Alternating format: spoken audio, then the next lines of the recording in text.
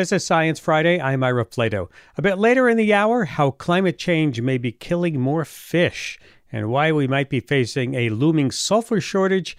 Plus, we drop in on a herd of goats chewing away some invasive species. But first, as the new Omicron-specific booster shots for SARS-CoV-2 unroll nationwide, new research on the long-term consequences of COVID suggests another reason to avoid infection. A team writing in Nature Medicine describes finding a large proportion of heart problems in patients recovering from COVID, even months or even a year later. Here to explain more, Maggie Kurth, science journalist for 538. She joins me from Minneapolis. Welcome to Science Friday. Welcome back, Maggie. Thank you so much. I'm happy to be here. Nice to have you. Let's look at this, Maggie. What kinds of heart problems are we talking about? Yeah, so we are talking about things like palpitations, chest pain, shortness of breath. A small minority of people in this study were experiencing more serious things like fainting. And this is out of 346 previously healthy people who were followed up with over the course of about a year after they had a COVID infection. The study found that 73% of them had these symptoms about 3 months after infection, and 57% were still showing signs of these kind of complications a year after COVID. That is amazing. Do we have any symptoms that we could look out for? The symptoms that we're talking about, we're talking about things that would be noticeable. Your heart is racing, or you're having chest pain or shortness of breath. But I think what was really interesting is that when they put these people also through blood markers and MRIs, what they were finding is that they were suffering from inflammation of heart tissue. So this is something that you're having external symptoms of, but it's also something that is happening inside. Huh. Did it matter if people were vaccinated or not? We don't know. These screenings were all happening between April 2020 and October of 2021. So people were in the study were getting vaccinated during that time, but because some of them had gotten vaccinated after their infection, some had gotten vaccinated before, there just wasn't a good baseline to do that kind of research from. And age or gender, any differences? A large proportion of them were women, and this was also a thing that was happening in people who were fairly young. This is not something that people were suffering from who were older and kind of more likely to have COVID complications to begin with. The average age was around 43. Wow. All right. So this tells us something about long COVID and maybe sets up more of a red flag for it than we were talking about before. Yeah, heart issues, these are just one of some 200 different symptoms that have been connected to long COVID as a syndrome. Part of the mess that we have here is just trying to figure out what is happening, what is likely, how many people have it. And those estimates are still all over the place. So you have some studies that are saying like 30% of people are having symptoms of long COVID 24 weeks after infection. And some studies say up to 70% in that same Wow. time period. And you've got Wow. this new study out of China that found 55% of people having at least one symptom 2 years after infection. There's a freelance journalist named Leah Schaefer who has a great piece right now in the Proceedings of the National Academy of Sciences. And it kind of sums up a lot of what's going on with this long COVID research. Because one of the big takeaways right now is that science is still getting its head wrapped around this thing. Right, right. Well, we'll have a link to that story on our website. Let's move on to another story. Last week, we talked about the scary sounding phenomenon of the zombie ice in Greenland. But you have an update on a different story from the other side of the world, the so-called Doomsday Glacier Thwaites in Antarctica. These all have such cinematic names, don't they? Yeah. Tell us about that. Well, Thwaites Glacier is a massive hunk of ice that just kind of hangs off the side of Antarctica. It's rooted to the seafloor, not onto the land. And it's about the size of Florida. So if it all completely melted, it could raise sea levels by as much as 10 feet. And already, this one glacier's melt accounts for 4% of annual sea level rise. So this is something that scientists are paying attention to pretty intensely. And it's not, when we say doomsday, we are talking about its size. We're talking about the risks that it could pose. We're not talking about like an immediate threat. Yeah. And one of the things they found out recently by looking at these ridges that were left in the seafloor by movement of the glacier kind of going up and down with daily tidal rise and fall is that there was a 5.5 month period that could have happened as recently as mid 20th century when this thing was retreating at a rate double of what has been observed in the most recent years. So, Really? yeah, so we know that it can melt much faster than it is right now. The good news is it is not melting that fast right now. But scientists have also documented in recent years that this thing's being hollowed out from below. Because again, it's sitting kind of right on the water. And as that water warms, it's intruding into the base of the glacier. So in 2019, they found a cavity the size of Manhattan on the underside of this thing. Whoa. Wow. Yeah. And they're really worried that it could break away from the Antarctic coast in just a few years. Wow, that's incredible. It seems like, call it a doomsday glacier, because if you get a 10-foot sea level rise, it's going to be doomsday for a lot of people living on the shorelines of places. Well, and a lot of the world's population does live on the Yeah. shorelines of places. Yeah. Let's stay in the ocean for a moment, because you have a story about the genetics of an animal called the immortal jellyfish. Is it really immortal? Kind of. If their body gets sufficiently damaged, these jellyfish can just turn back into a baby and grow again. Now, they are still edible, of course, and they could also be injured in ways that can lead to death.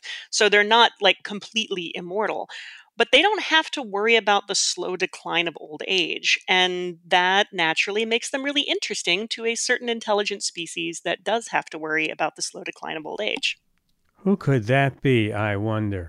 Yeah. Yeah, and scientists have gotten this better understanding of what's going on in the genes of these jellyfish as they regrow now. So they went to the coast of Italy, they captured some immortal jellyfish, they triggered this rejuvenation process by withholding food.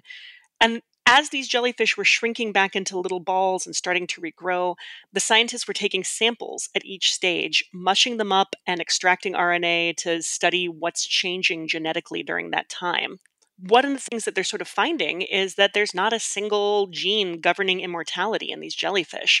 That it's more that there are duplicates of some genes, including ones that repair DNA, and they're turning genes on and off at different stages. So the genes associated with pluripotency, which is the ability of baby cells to grow into lots of different adult cells instead of just one kind of cell, those go dormant as this animal ages, just like ours do, but then they can kick back on when it's time to regrow. Wow, it's the Benjamin Button of jellyfish. Kind of, yeah. Kind of. Another gene story is out there about something else that floats around, but in zero gravity. And I'm talking about astronauts and genetic changes in astronauts. Tell us about that. Yeah, so scientists took these decades-old blood samples from astronauts before they flew in space and after they had. And these are from people who flew on the space shuttle between 1998 and 2001. And they're finding that basically everyone who goes up comes back changed in some small way. Now, these were not big alterations. The scientists don't think anyone's long-term health is likely to be threatened. But it shows that exposure to radiation in space has an impact. And it has that even on young, exceptionally healthy people like the people we send into space. And these changes that we're seeing in these samples, they're kind of things you'd expect to see in adults who are a lot older than the astronauts were. The median age was 42 in these samples, and they're showing genetic mutations that you would expect in elderly people. One of the things that the scientists say that we're really taking away from this is that anybody who's going into space for these long stretches, for these moon bases, for these trips to Mars, they're going to need detailed, regular health screenings. And we're also going to need to make sure that we are limiting the amount of time you're in space based on age. Yeah, well, we haven't figured that one out yet either, have we? So no, thankfully, that is not yet actually a serious immediate problem. But it's, more something to look forward to.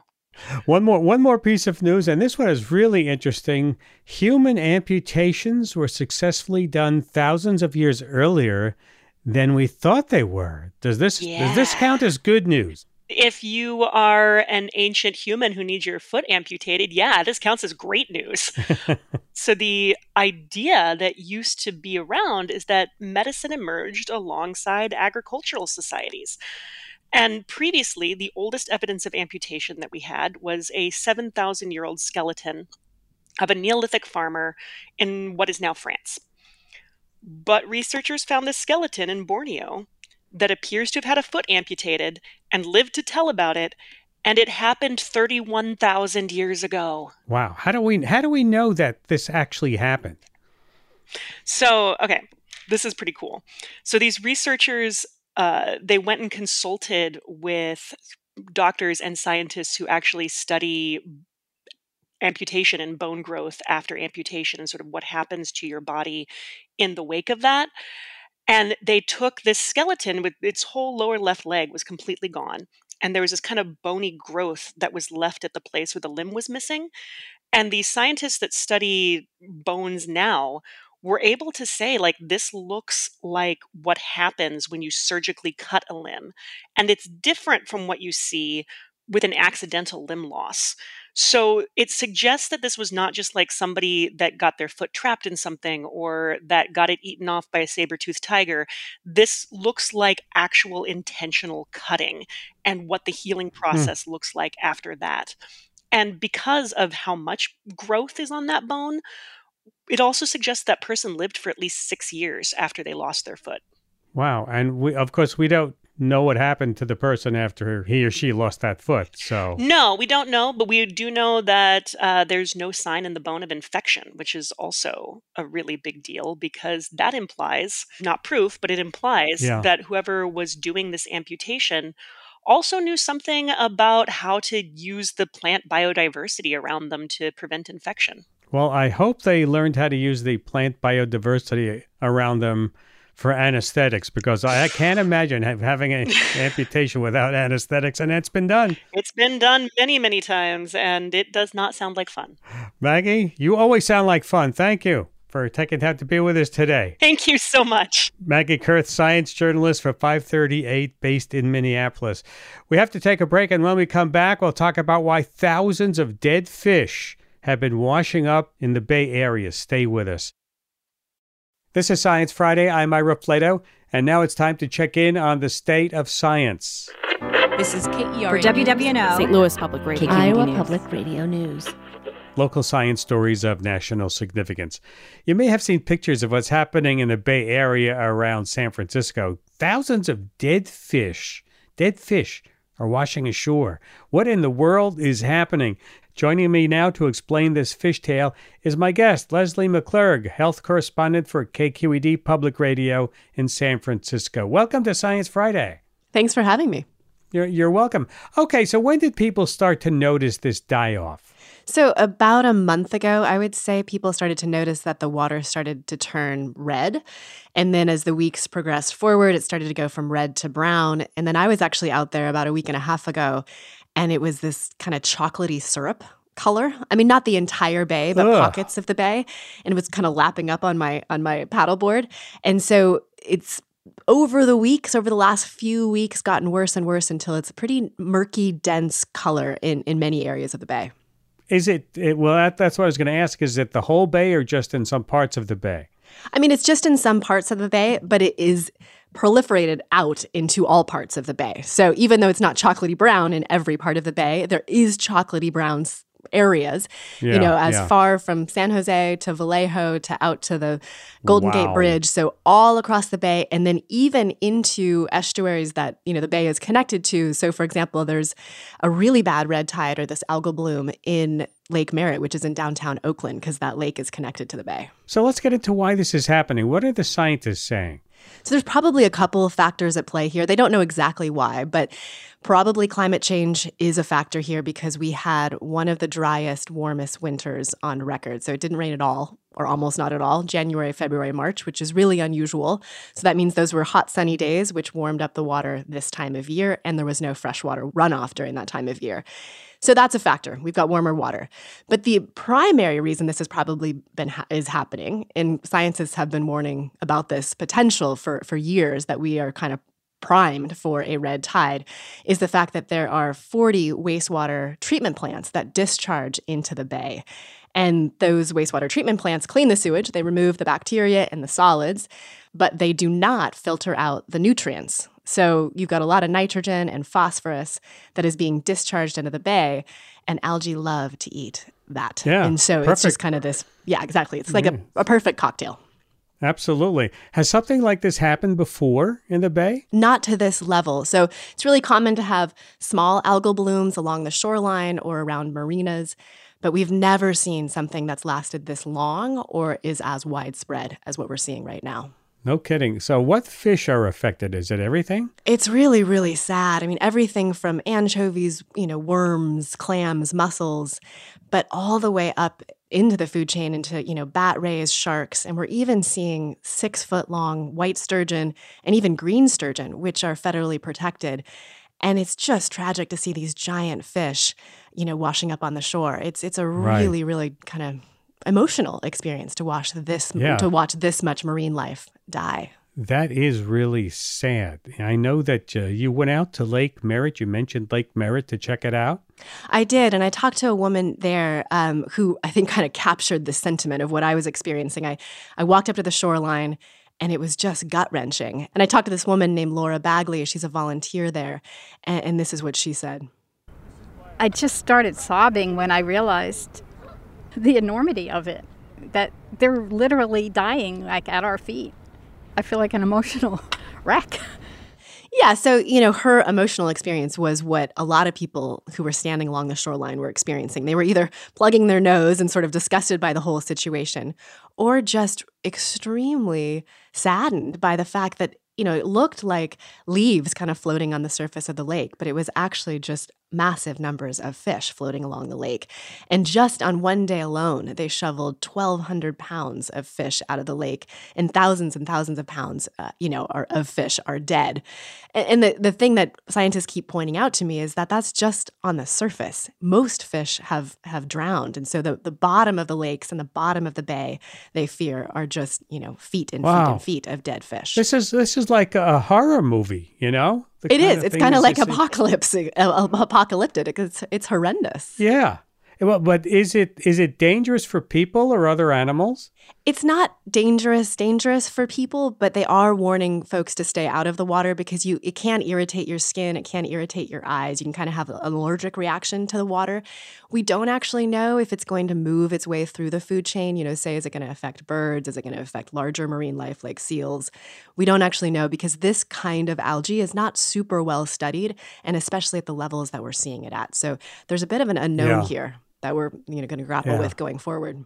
Speaking of the unknown, do we know the sequence of how this plays out? Any idea what's going to happen next? It's a great question. I think we all hope that this is a wake-up call, that we do something about the issue. I talked to Sejal Choksi-Chu. She's the executive director for the environmental group San Francisco Baykeeper. And she pointed out that the issue really here is that we've got to get filtration systems on all of these plants. And what we really need to be doing is investing in our infrastructure so that we can upgrade those plants. San Francisco has some of the worst water recycling programs of anywhere in California. I mean, the problem is that that's going to take a lot of time and money, and it's not an immediate solution. But if they can upgrade these plants and filtrate out those nutrients, then we at least have a lever that we can control so that we potentially going forward won't have an issue like this again. But it's going to take millions of dollars, and, lots of stakeholders have to be on board to make that happen. Well, you know what it might take? It might take this being the new normal, where you see it happening more and more over the years as climate change progresses. That's something we probably can expect, right? Unfortunately, yeah, they say warmer water, we could see these, more frequently going forward. And so unfortunately, these are the kind of wake-up calls that are going to hopefully motivate us towards action. So we'll see. Have people gone out just to look at the huge amount of dying fish? There was a huge group of people when I went to look at Lake Merritt the other day, just standing there taking photos. And it's been quite the viral social media picture explosion because it's so horrific. Wow. Thank you, Leslie. In all my trips to San Francisco, I never would imagine seeing something like this. Thank you for telling us about it. Thank you for having me. Leslie McClurg is health correspondent for KQED Public Radio in San Francisco. This story is part of our State of Science series, where we track local science stories of national significance, and we want to know what's going on in your area. Please tell us, what local science or environment stories are you keeping an eye on? Tell us on the Sci-Fi Vox Pop app, wherever you get your apps. It's not just the Bay Area suffering the effects of climate change. We're now going to head to the upper Midwest, where new research predicts how warming temperatures will make the problem worse. Joining me to talk about this is Simon Tai, PhD candidate in biology at the University of Arkansas in Fayetteville. Welcome to Science Friday. Thank you, Ira. Happy to be here. Can you set the scene for us, Simon? Exactly what were you analyzing in this study? Yes, we compiled the fish mortality events across lakes in Wisconsin and Minnesota and associated those events that were caused by warm temperature with concurrent temperatures so we could predict into the future how many events might happen. And I'm guessing that the results did not turn out well. What did you find in your analysis? No, not particularly. We found that under the worst climate change scenario, RCP 8.5, we can expect probably a 600% increase in the frequency of these events by the end of the century. Six times, right? 600% by the end of the century. 600%. Wow. Yes, sir. Well, you talk about summer kills and winter kills. Are these normal? Are they routine things that happen in the fish world? Yeah, summer kills and winter kills are common terms used to refer to mortalities caused by seasonal temperatures, specifically warm temperatures in the summertime and cooler temperatures in the wintertime. They are routine things, but their frequency and magnitude is probably changing quite a bit with warming temperatures. And these go out of the normal range in your predictions or in the study predictions? Yes, they do. With increasing temperatures, we expect to see an increase with the amount of fish mortalities, such as we're seeing in San Francisco, in part because fish aren't expected to evolve higher thermal tolerances at the rate that the climate is changing. Simon, walk us through specifically why it is that these mortality events would happen so much more frequently. There are several deleterious environmental conditions associated with a warming climate that can directly affect fish. What we're seeing in San Francisco right now is due to a harmful algal bloom, which can either pass toxins up through a food web, such that there's toxic algae that's eaten by the zooplankton and then the fish, which can cause harm to the zooplankton and fish, often resulting in mortality, or just the fact that the water's warming that can cause direct thermal stress and it is simply too hot for the fish to persist. And lastly, all of these conditions reduce the dissolved oxygen concentration within the water body, which can result in fish and other organisms literally suffocating in the water. Is it because the fish can't survive in the hotter temperatures? Yes, there are several reasons why they die, but one is direct thermal stress, just the actual warmer temperature. And then there's also indirect effects associated with that, such as lower dissolved oxygen concentration that results in many of the aquatic organisms literally suffocating in the water. Suffocating in the water. Does this happen to all fish, or are some fish more susceptible than others? Most of the documented events have affected warm water fish or fish with high thermal tolerances. However, one of the important findings of our study is that similar temperature deviations can affect both warm and cold water fish. And fish of all ages. Yes, fish of all ages. Mainly what we record is the adults that are visible to the human eye. However, earlier life stages, such as juveniles and embryos, are particularly sensitive to warm temperature, and we may not be able to recover those and document them. And they're the worst, stage of life to die, right? You're not going to get any new fish. Right, right. Yeah, it can have severe effects on population growth over time. And if the fish are going to be dying so much more, how could that affect the rest of the ecosystem? It will likely destabilize the system to a degree. Most ecosystems function better and are more stable when they have all pieces of the food web, and a lot of the fish dying will remove much of the predation in these systems. This is Science Friday from WNYC Studios. We're talking to biologist Simon Tye about fish die-offs due to climate change. He's based in Fayetteville, Arkansas. Are there any parts of the Midwest that are more susceptible than other parts? Our research showed that there's a appreciable latitudinal gradient such that southern locations are more apt to have these events. However, another key finding of our paper is that fish mortalities occurred at similar temperature deviations, which implies that local heat waves, like much of what the US saw throughout this summer, can cause mortalities regardless of the location. And how much of a temperature heat wave does it take? That's a very good question. It could probably be around the critical thermal maximum for cold water fish, which is the temperature that they can persist at in a water body. However, for warm water fish, mortalities occurred at about 5 to 10 degrees below their critical thermal maximum. So, in other words, if you have probably 5 to 10 degrees above average, that could lead to a mortality event. Are we talking about the Great Lakes here also, or is that a whole different story? The Great Lakes is a whole different story. Because there's a lot more intricacies of modeling temperature dynamics in those large bodies of water compared to smaller bodies of water. What body of water would we know of that would be most affected? They can happen all over the place. Maybe Lake of the Ozarks is a larger lake in Missouri, north of where we are. But I wouldn't be surprised if these events happen throughout the U.S. There was a similar event to San Francisco that happened along the major river between Germany and Poland about a month ago. And there was tens of thousands or hundreds of thousands of fish. And that would be comparable to a mass die-off in the Missouri relative to North America. As someone who studies this, I imagine this is really concerning for you. It is concerning. The reason I chose to study this topic and similar topics is I want people to understand the implications of a warming climate and realize what the effects could be when their children grow older. Yeah, and as someone who is younger and is going to be living with the effects of climate change, is there anything you think that could be done to reverse this prediction? The most that we can do as a society is just enact more sustainable policies.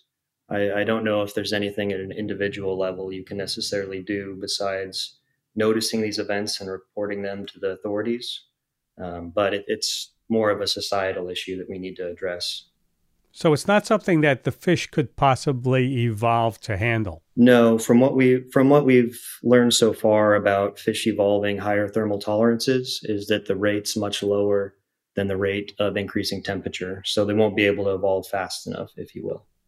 Yeah, so what's happening, the big fish kills happening in the San Francisco Bay Area is sort of portends what's going to happen in other places around the upper Midwest. Yes. The way I like to think about it is past generations learned about the Chesapeake Bay and environmental degradation there. For my generation, I learned a lot about the dead zone in the Gulf of Mexico. And I think future generations are going to learn a lot about just the fact that fish are declining globally and not necessarily about a specific location necessarily. Yeah, as someone who has lived through those, I think you're right. And I want to thank you, Simon, for taking time to be with us today. Thank you. It was my pleasure. Simon Tye, PhD candidate in biology at the University of Arkansas in Fayetteville. We have to take a break. And when we come back, we might be facing a global sulfur shortage in the next decade. And that's important. We're going to talk about why it matters and what we can do to prevent it. So sulfur is used to actually dissolve stuff. And what's really important is it dissolves rock. So for fertilizer production, it dissolves the phosphate rocks and gets the phosphate out.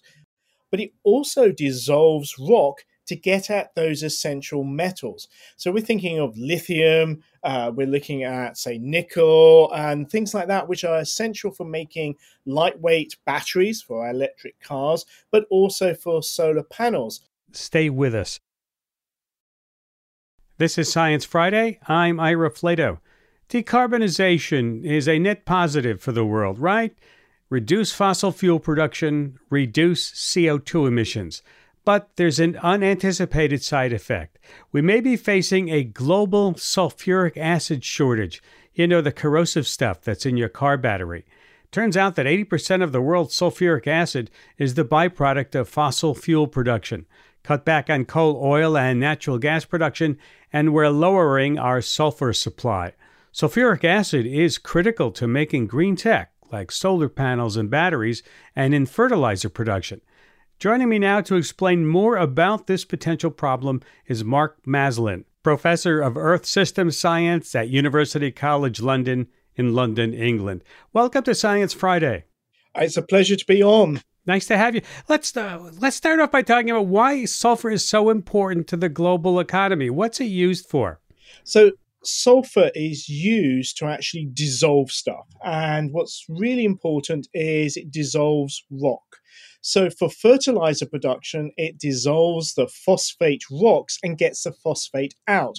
Because we know when we actually want to sort of fertilize the land for agriculture, we need both nitrogen and we also need phosphate. And so it's a really, really quick way of dissolving the rocks and getting that out.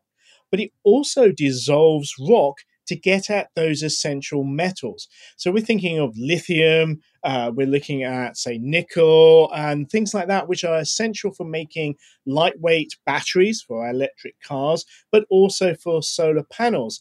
And to give you an example, these metals are very rare. So even when they occur in a rich seam, they're only about 1% of the rock.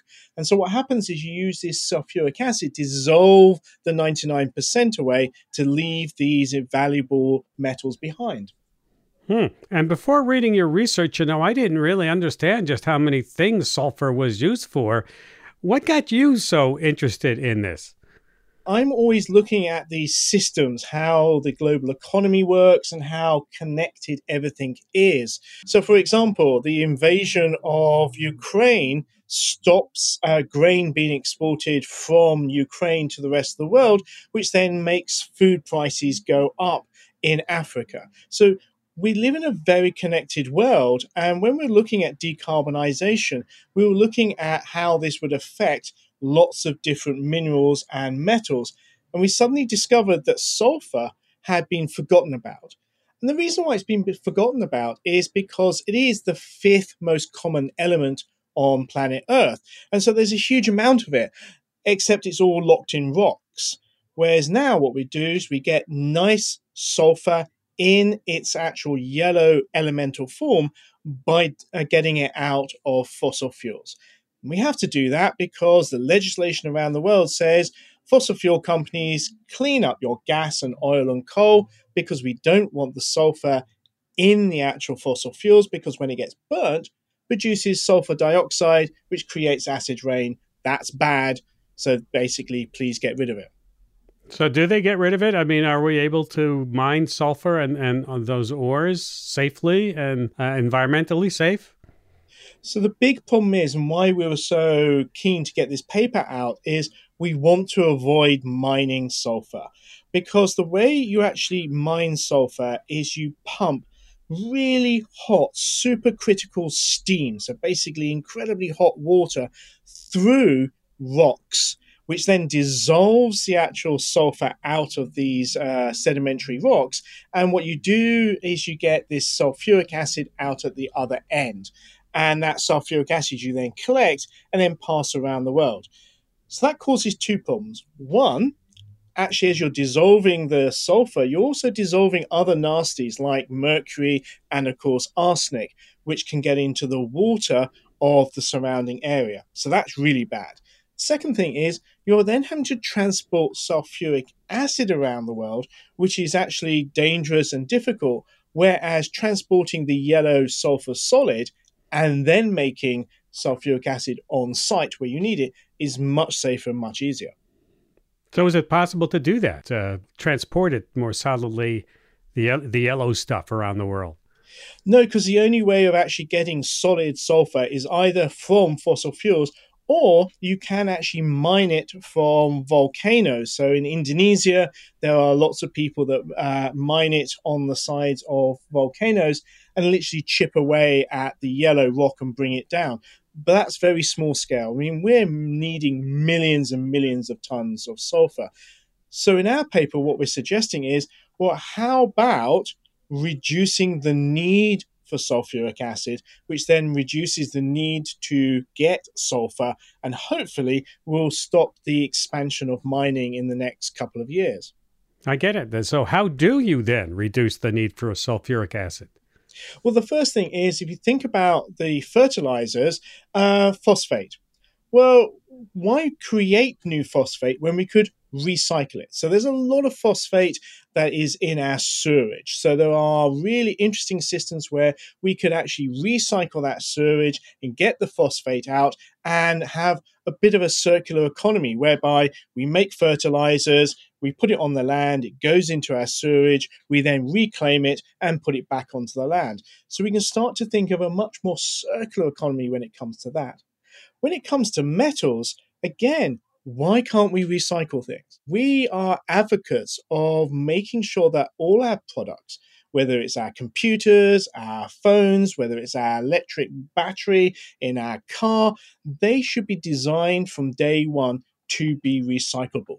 And therefore, all that lithium that we need, all that nickel and all those other metals, actually, we can recycle a lot of them because we can get back all the stuff we've already mined, reducing the damaging mining, but also meaning that we don't need so much sulfuric acid. And what about all these new batteries that I'm hearing about that can use sulfur instead of some of these rare earth elements in them? Well, again, this is sort of a balancing act, which is does the sulfur in the batteries mean that you need less lithium, which means you need less sulfuric acid? Because if you think about it, for mining something like, say, cobalt, you are using about 250 times the amount of sulfuric acid as the nickel you get out. So if you can replace, say, 10 grams of metal with 10 grams of sulfur in your actual battery, then of course you're going to win in that balancing act. But what we do need to do is think about new batteries. And this is where the new technology comes in. Can we actually build batteries which are using less rare metals, that are easier to recycle, which actually have a much higher storage and also a longer life? And the technology is accelerating so quickly. Well, if we don't find a way, and if we don't take your advice and recycle a lot of this stuff, the waste, are we going to have a global sulfur shortage? There will be a shortage in the future if we don't actually deal with it now. And what will happen is different industries will be able to pay the higher price. So therefore, if you think about it, the metals industry, a ton of lithium is so much more expensive and profitable than a ton of fertilizer. So we have the idea that perhaps green tech would outcompete the fertilizer industry. And that means that fertilizers would become more expensive, food production would become more expensive, and therefore the food that we buy on the shelves would obviously be more expensive. So what we're trying to do is provide a warning, a decade ahead, saying, look, we can see this crisis ahead. Why not actually do something about it? Do you think this will happen? Are you optimistic about this? Well, I think that we are starting to think in very different ways. I think we're starting to think systematically about the implications for decarbonizing the world, how we actually produce enough renewable electricity, how do we actually transport it, how do we store it in a green way. And again, I think because people are now thinking more holistically and in a more joined up way, we can put these resource crises into the mix and work out how we can actually mitigate against those. Thank you very much, Dr. Maslin, for taking time to be with us today. Pleasure.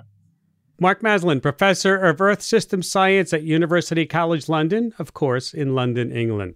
You're listening to Science Friday from WNYC Studios.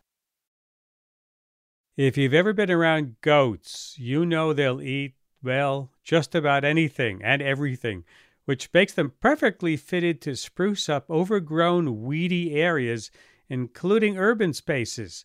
Sci-Fi radio producer Rasha Aridi is here to tell us more about her experience with goats. Hi, Rasha. Hey, Ira. So I live in New York City, and a little while ago I heard that a herd of goats had taken up residence at a park near me, and they were there to help with conservation efforts. And it sounded strange, right? Because you usually hear about livestock harming biodiversity instead of helping it. Yeah. Livestock and conservation are sort of on the opposite ends of the feedlot. Yes, exactly. And this concept of using livestock to help with conservation is called conservation grazing. And the goats are there to chow down on invasive species.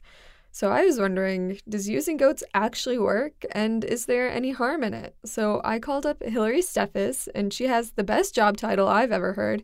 She's a chief goat herder. And she works for a nonprofit called Allegheny Goatscape, which takes goats all around Pittsburgh, Pennsylvania to munch on invasive plants.